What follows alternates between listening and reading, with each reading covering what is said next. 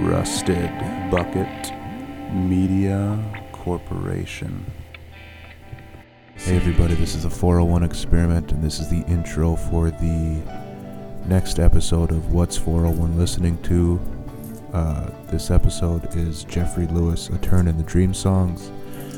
This one was recorded last Saturday night. I think I give the date in the episode, but what's good about this episode is it was less than a week turnaround since I gave all the files to DJ Consequence for him to sort of manipulate and make into something that's kind of fun to listen to, which is really nice because the previous episode, Strawberry Jam by Animal Collective, took about a month to do, but we've sort of worked out some tips and tricks and things to make the process a little more streamlined, so there's that. So without any further ado, here's the next episode of What's 401 Listening To with the guest DJ Consequence, where we discuss Jeffrey Lewis's A Turn in the Dream Songs. I hope you enjoy. What is the 401 listening to? What is the 401 listening to? What is the 401 listening to? What is the 401 listening to? Yeah, but, like, is that necessarily a bad thing? Like, why are we saying that with stupid voices?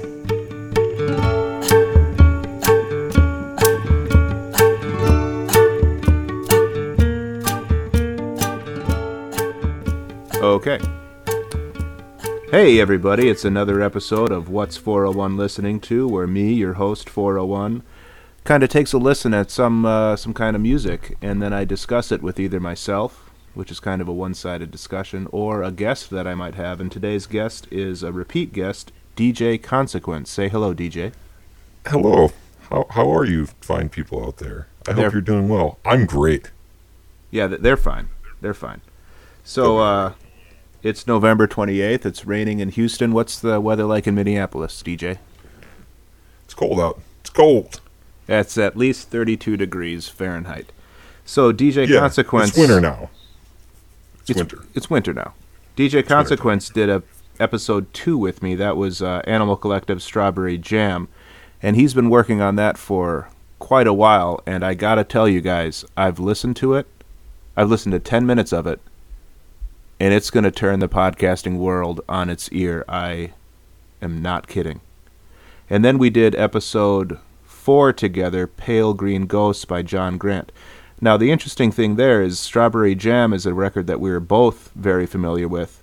Pale Green Ghosts is something that DJ was very familiar with.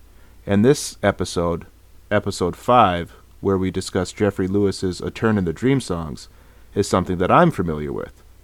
So we were discussing this earlier. The new format for this might be 1 week we do something that DJ Consequence is familiar with, 1 week we do something that we're both familiar with, and another week we do something that I'm familiar with. You want to elaborate on that, DJ Consequence, please? Sure. Just the general idea being, if there's going to be a purpose behind what we're doing, or if there's going to be some common thread, I thought it'd be interesting to use it as an opportunity to turn people on to things, or, like I said, specifically if it's you and I, for you to point out something that maybe I'm not familiar with, and tell me to listen to it with a more critical ear, rather than it just being in a list of bands that you should check out, making it a little bit more deliberate to... actually giving something a solid listen or two and actually trying to decide how you feel about it, whether you love it in the end of it or not. You'll be a little bit more educated, so to speak, because I think my way of listening to music is not even always about just sheer enjoyment. It's a lot of times it feels more like homework in a way, like I'm listening to this because I want to understand this musical perspective in a way. So that's how I would view it. Homework is not a dirty word here. You say homework as a thing that you enjoy, right? Right, that's what I mean. Like, study, the idea that you don't just listen to music because you enjoy what you're listening to. Like, you want to try and develop a taste. And also just because I like to nerd out on that stuff and be like, yeah, let's have it be a meticulous arrangement. Like, one episode is what you're into, one episode is what I'm into, the next episode is something we both know that we can talk about and actually have more of an opinion on, because you're going to be probably guiding this one. Although, like I said, I did take notes, so Yeah, no, that's awesome. you know. I took very sparse notes this time for what I mean. They're all sparse. Like what do you think of Dungeons and Dragons? Is that ever something that you'd get into? Do you think? I don't think so, only because, just because games in general don't really do much for me anymore. In the sense of like, I don't, and it's part of it is just like I need to get my life in order to the point where like I was able to satisfy the things that I feel like I need to do. You know, Yeah. like, which is to say, like in my free time, I'm pretty much just working on music, like to the detriment of my social life a lot of times even. So it's like, I don't know. It's like, my point is I need to get to a situation where I'm playing music regularly enough or during the day enough that I'll have time to enjoy things like games. But right now, I don't know, there's just no time for it, you know? Well, the reason I ask is Sad to because say. you talked about nerding out on something, and then that got me thinking, like, oh, well, there's Dungeons and Dragons people. I wonder if they, like, get their own little microphones and make their own little Dungeons and Dragons podcast. Possibly, very probably. I mean, with the internet now, I would not be surprised. And I'm not even saying I wouldn't. I could totally see myself getting into a game like that. Oh, yeah. But again, it's like I feel like my time for gaming has kind of come and passed. Like even video games, they just don't really hold my attention anymore. I don't know. I'm addicted to music, and like I said, that's pretty much all I have time for in my free time anymore is like trying to make stuff and trying to mix and whatever else. Like I don't even have enough time to listen to music these days, much less sit down and play like a board game that's going to take 16 hours or something. In those past 2 episodes, did we ever talk about your history with music itself, DJ Consequence? I don't know. Have you done that yet? No. Because you should do the reverse of what I did probably at some point. I don't think we have really. Which is get your background? Mm-hmm. Okay, yeah, well, maybe not this. Ooh, that's a little teaser for a future episode. Or origin stories. We're getting a little off task here. Let me talk about my background with this masturbating bear haiku, or with the artist, rather. Oh, that'll play in the sticks.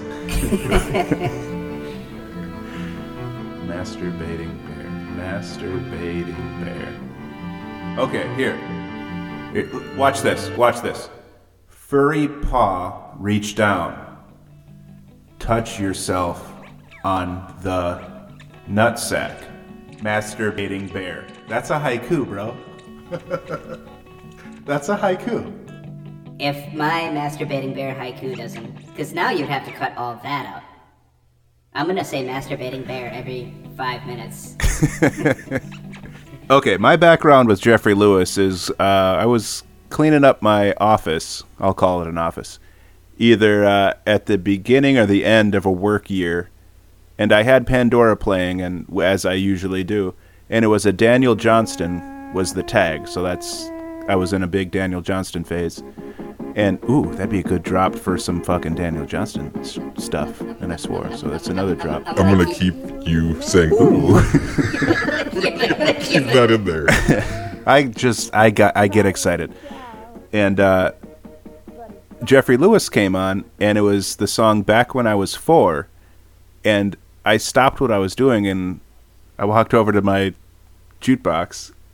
Yeah, so this is probably the only album you've heard by Mr. Lewis? Correct. What's your background with it? How'd you come by the CD or the album? Or we did a thing where you bought me an album and I bought you an album, right? Is that how it worked? Yes, and I'm trying to... did? Did you get me Fall Be Kind? No, that was... I got you that Yeah. before that. You bought like a hella CD I would have too? picked that up on I my got you own. something, And you gave me Close to the Edge. Wasn't something It wasn't like Close to the Didn't Edge, I was get it? you like Stevie Wonder or But, something? might have been, because that was Anyways, more we're recent. rambling again. Point being, you bought me Oh, was it Holland you Day? bought me the CD, and I I honestly didn't really listen. listen to it very much. No, yeah, you sure didn't. We listened to it that night because that was like the night before we were moving up to the cities, and I think you were going back to Texas probably Yeah. relatively after then. It was that Magnetic Field show. Oh, that was so great. That was what it was. That was really fun. That was the first time I met Vietnam now. Ah, that's right. Vietnam was there, yeah. What do you think of the art on this record? I thought it was fantastic. Very, I liked how information heavy it was. Like even like I said, I don't always study it the same way that you do anymore. But What do you mean by information heavy? well, just where I don't even know if I have it. I don't think I have it on me. It's in the other room. Just like all the lyrics and like pretty detailed description of who's doing what. Yes, okay. In terms of like the personnel and the lineup, they're really. That's what I thought you meant. Yeah, they actually really give you a good amount of information. Is my point, which is cool. Yeah, that's the best. That's the best ever. That's what I really when I was growing up. That's what I liked doing. Is I liked just reading every word. Like Tool was really good at that too. Like they would hide things and just play kind of tricks and stuff. And yeah, like we talked about this in the last episode. Yeah, yeah. We talked about this in the Jamcast. But yeah. But no one's heard that. No, it's true. Because it's gonna be brilliant. Yeah, all the artwork was done by Jeffrey, except there was hand lettering done by a lady named Katie Parker. So all the lyrics were hand lettered by her. And did you notice that the comic that he draws in there incorporates lyrics from all the songs? I did notice that. That's what I mean. It's like the package itself is very. Till there's time put into it, I always appreciate that. I like that a lot. Yeah, and I ordered it off his website. And he signed it. If that was really him, or it was like maybe one of his like many assistants. One of his Jeffrey Lewis interns signed my record. That's awesome. Yeah, right. Okay, track 1, To Go and Return, starts out the album. Kind of a little, I think you call it a trill on a flute. And then just really, really great lyrics, and kind of like a full band comes in.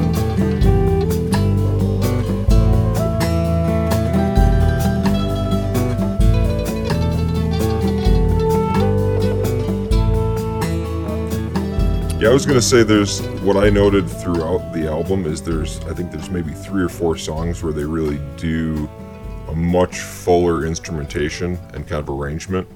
Yeah. It's like there's cellos and there's some horns going on. There's a mandolin, kind of pretty prominent. Like the outro is really cool. Like I kind of want to sample like that crazy violin that goes nuts there.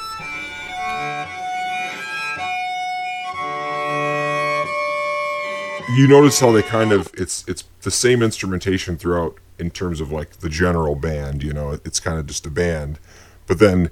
You can tell they're playing around a lot with production in terms of like what are they going to add in terms of, you know, just kind of these extra textures, whether it's the horns or whatever else. And this one I think stood out in that regard. Like it seemed the most fully developed in that sense, I think. Yeah, definitely.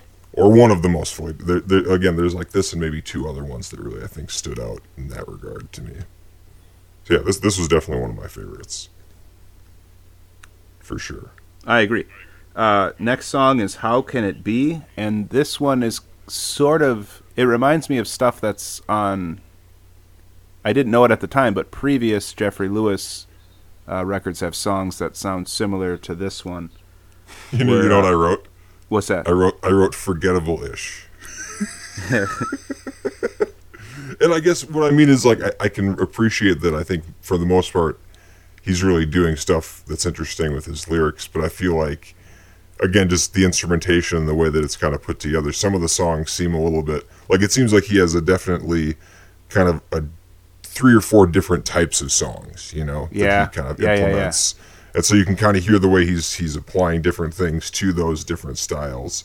And yeah, I could see you saying this one sounds like maybe his older stuff because it does seem a little bit more like, I don't know, not straightforward necessarily, but kind of more like, okay, you hear the first part of it and you're like, okay, I pretty much got it. Yeah. You know? And again, I know if I was to spend more time with the lyrics, it would probably jump out at me more and I would get more out of it. But since I haven't listened to it a ton of times, like this one was... No, it's it's a super great like breakup song where you can like look back at all your breakups and be like, damn it. Yeah, this makes me feel better about all that stuff. You know, it's funny. I wrote "Forgettable-ish," and now that you're like actually talking about it, and I'm just looking at the title, I'm actually hearing the melody. So okay, I take it back. How can it be you still love him and not me? Does it really add up mathematically? How can it be? It's rememberable-ish. Because I'm thinking of how I made you laugh. To be totally fair, all of my opinions here are very much like kind of gut reactions. 401 exclusive. That's what we're going to get when it's, you know, something that you've listened to a lot and something that I've heard maybe 3 or 4 times all the way through and really tried to absorb, you know? Yeah.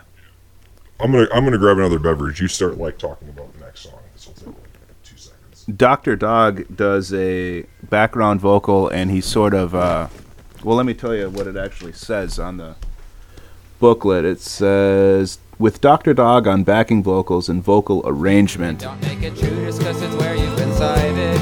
It don't make it true just because it's what you've decided. Oh, it's a logic that's wrong. Why are you there for so long? This one was very much a standout for me the first time I heard it. I was like, okay, this is great. Yeah. Yeah, because How Can It Be is a great breakup song, but I Got Lost is a good meet-up song. Yeah, it just seems, it doesn't seem quite as like, I don't know, it's dramatic in a different way. It's not so like, I don't know, it seems more like, like he's actually trying to relate to the other person a lot more lyrically. That guitar part, too, is just something that it seems like you've heard a million other times before. Yeah, and just thinking about the instrumentation on it, really is, it's a pretty song. I wrote down orchestration for this one. Yeah, yes, again, compared to the previous one, it's just so much more, it's like down-tempo and really a little more contemplative, we'll say. Track 4. What? Okay, track 4 is Boom Tube, and there are no notes for this one in the liner notes, so you basically just have to listen to it, and it's probably the most, because there's a for Draz, or from Draz, later on. That's another sort of sister track to this one. Exactly, that's what I wrote. Yeah. I consider them to be little interludes, is what I would call them. Yeah, absolutely, and they're really awesome. Mm-hmm. And so I wish very surprising. Yeah, I wish I knew more about them. I kind of like that I don't. Yeah, I mean, there's that charm, definitely as well. Well, it's like, I mean, from what I can deduce, like, it's just the band freaking out, right? I think it's just him and a drummer freaking out. Well, I think I'm remembering from Draz, but for Boom Tube, it's probably just him. I guess I was imagining it being like the band kind of getting weird. I could be totally wrong. Okay, track 5 is Time Trades. Speaking of time, this song is just probably the most lyrically strong. Yep. Or one of the most lyrically strong. It's about, time is going to take so much away, but there's a way that time can offer you a trade. And that is practicing something that you're going to get something out of.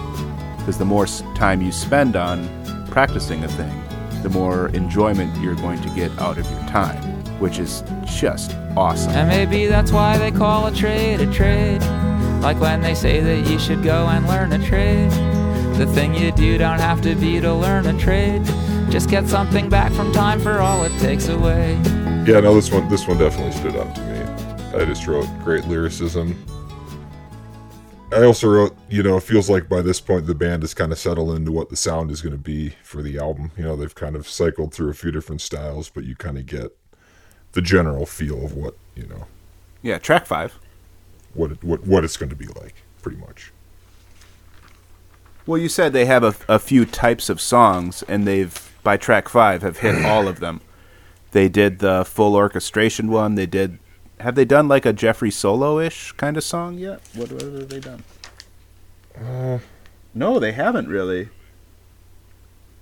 Oh, well, I'll tell you. 401 exclusive. We'll get to that a little later, but they've done like the old school one. They've done the full orchestration one. They've done the lyric-heavy one.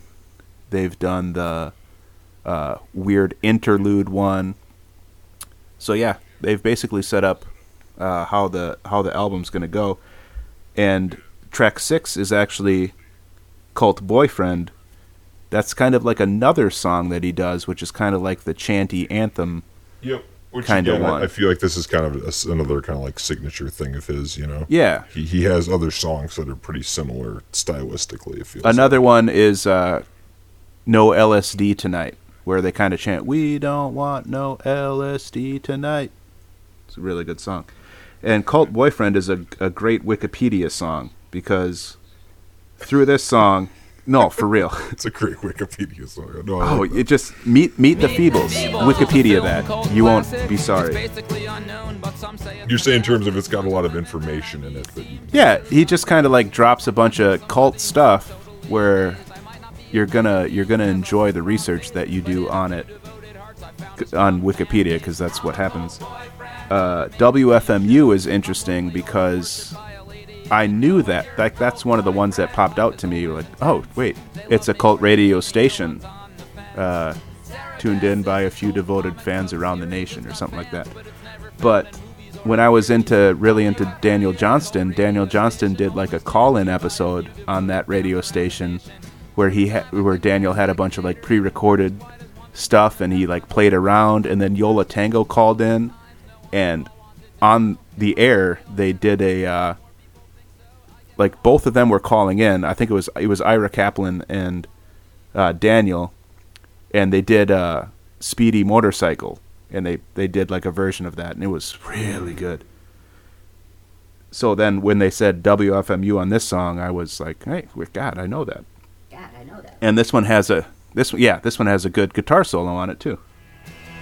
At the very end, a classic Jeffrey guitar solo.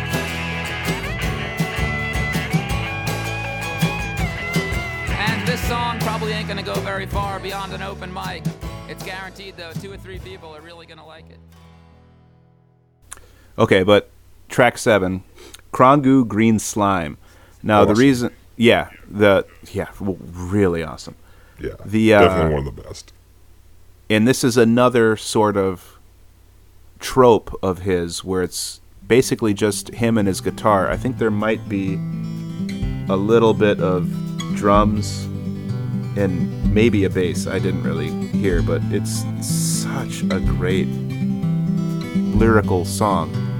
And before the land, before time, there was a time before land, when the world was just slime, and Krongu was the brand. Yes, Krongu Green Sludge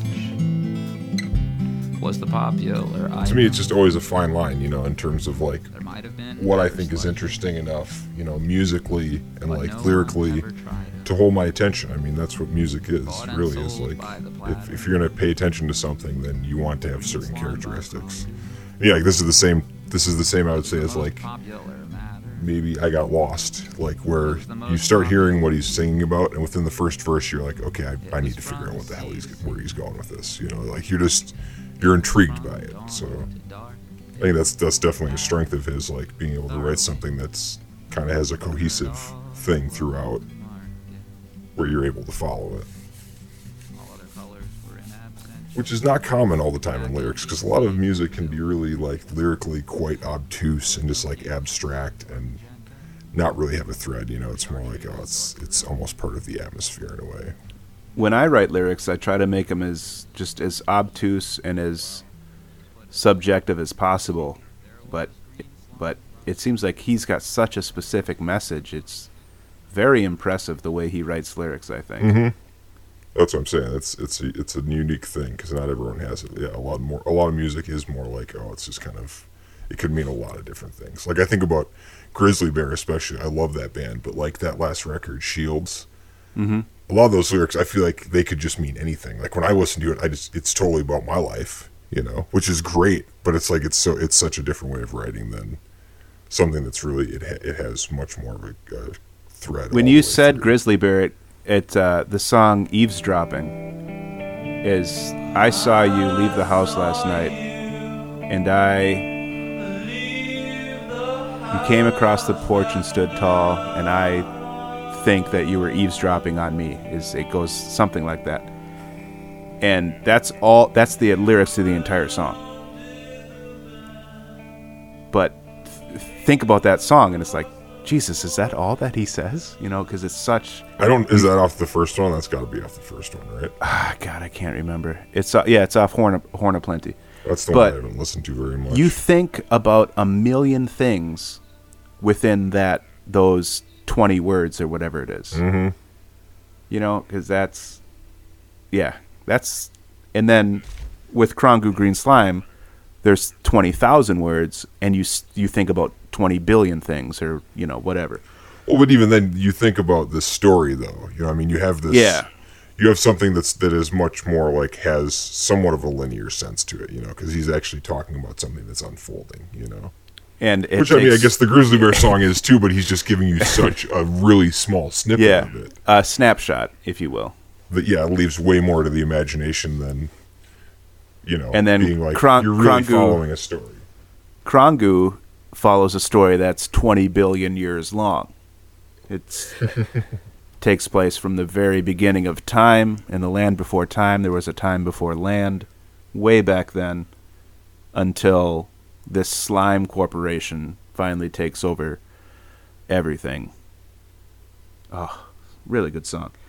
And this is where we have to flip the record, because isn't that interesting that that's where they cut it off?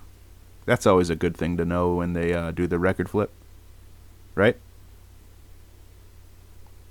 Oh, you gotta be fucking... Record flip. Track 8 is Try It Again, and this is one that he's described in one of the videos that I've seen as one of his only songs that, we have a chord change now. Well, I don't know if I would agree with that. There's chord changes in his songs. Or did he mean key change? That could be it. There's definitely chord changes in the songs. I mean, they're not all one chord. Maybe what you could do here is put a marker and then go to the YouTube clip and capture the audio where he actually says what he says. I think a lot of my songs tend to be very stripped down melodically and musically and very unadorned. And this one has a little bit more bells and whistles in the sense that it actually has a chord change. 401 exclusive. But Try It Again, that's your that's kind of like a How Can It Be song. Yeah, pretty much. Yep. It's more of a Cult Boyfriend one then. No, I think it's more of a How Can It Be. Yeah. How can it be? So you try it again. You know what I mean? It kind of has the same, I don't know what you'd call it, meter almost. Yeah. But it falls in that kind of style. Yeah. Yeah. Yeah, and track 9 is When You're By Yourself. And this one's another one where the music almost seems stronger, but there's less of it. Well, what I put was that this one almost reminded me the most of the first one. Because... Yeah. Because to me, I wish I pulled the CD out, but I wish I could pull it. I didn't import it, but this one to me felt like they stretched out a little bit more in terms of what they were actually doing, you know? Yeah. And again, lyrically, just... It seems to me like he's very great at addressing a theme, you know what I mean? Like having that kind of theme statement of what the song is. Like you look at the song title and you know what it's about, you know what I mean? So like when he just has like that bold statement of when you're by yourself, it's that kind of thing that to me, it's like a line like that grabs me. It's like, okay, what do you have to say? Because I'm there. And after I'm by myself right now. After hearing it, I know exactly what it's like to be by yourself in New York. I know exactly what that's like. Yeah, this one definitely stood out to me too, for sure. Yeah, it's so good. Mm-hmm. Like, you're not bullshitting me. It's really good, right? No, so I said that, like, I took note of the 3 or 4 that really stood out to me, and it was the first one, To Go and Return, It was I Got Lost, it was Time Trades, and it was this one. In terms of like Boom Tube, because it's just crazy, but Yeah. in terms of the actual songwriting, yeah, those were the four. And So even the next one I really liked. Yeah, so what if I couldn't take it anymore? Or no, so what if I couldn't take it? Track 10. And yeah. I wrote this seems to be kind of his signature style, no? Yes, It's that cool, fast-speaking Bob Dylan thing. He drags the verses on by adding 1, 2, 3, or 4, as many as like 3 or 4 too many lines at the end. So he'll keep like doing a run-on sentence at the end of every verse. I like when he does that. That's interesting. You brought up Bob Dylan that time. That's what I have. That's in the notes. Yeah, dude, he's great, and he's talking about answering emails while he's eating old Chinese food, and he's answered every email I've ever sent him. 401 exclusive. Okay, so from Draz, we already touched on this one a little bit, but it's that kind of weirdness. I want to say that. So what if I couldn't take it? Also has a good solo. He really explores the space on that one. I think him and I could get along. I think. From Draz, we did talk to. There's no notes for this one, and it seems like just drums and feedback. Yeah, drums and guitar, it seemed like, basically. Yeah. Something that DJ Consequence and 401 sometimes gets into from time to time. True. That is kind of our format sometimes. That's what we both do. So, water leaking, water moving. I wrote cool production, interesting texture, wicked guitars at the end. Yeah. I wrote build up. Because it starts out very sparse. But by the end of it, there's vocal arrangement, there's orchestration,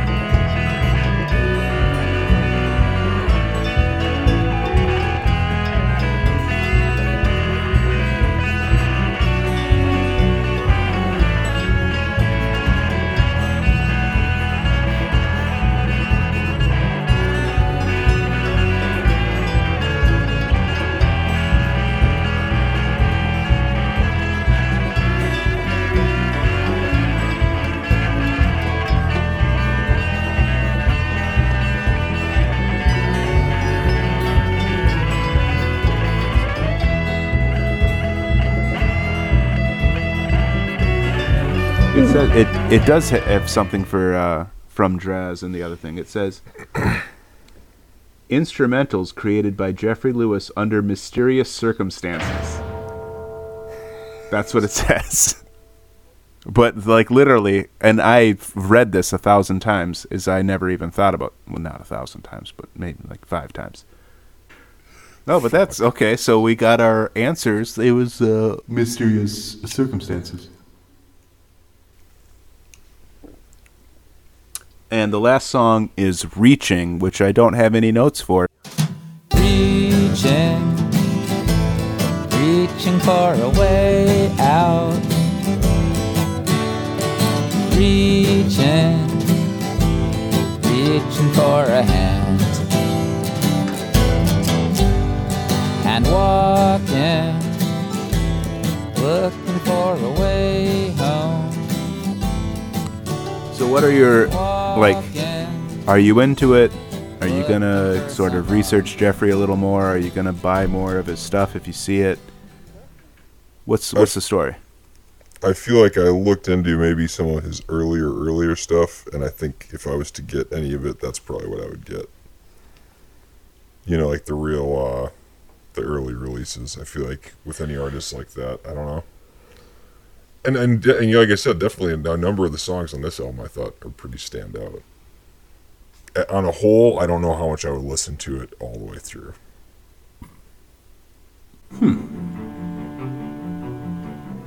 That's my 2 cents.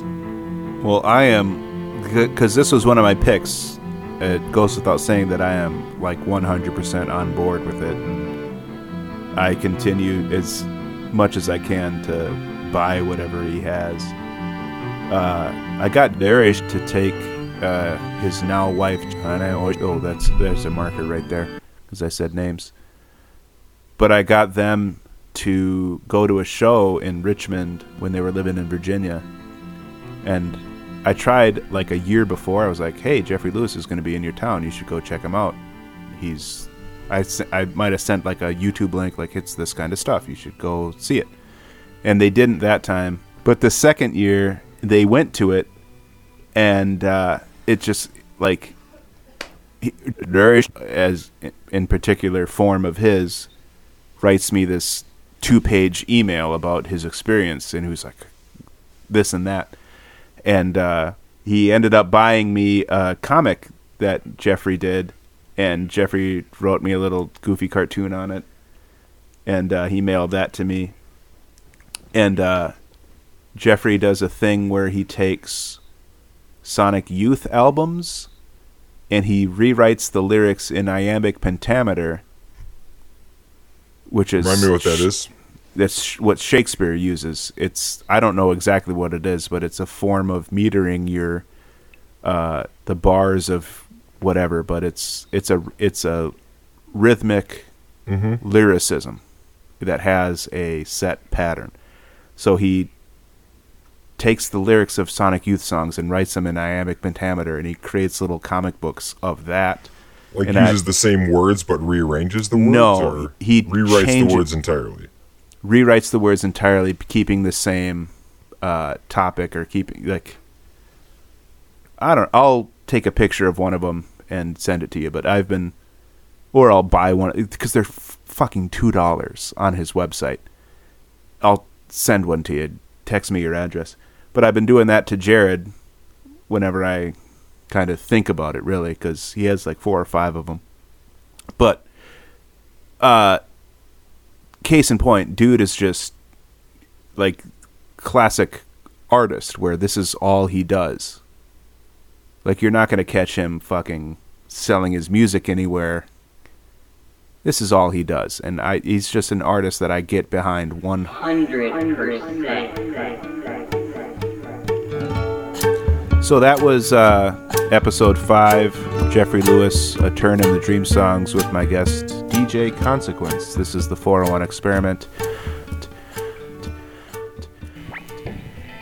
Rusted Bucket Media Corporation.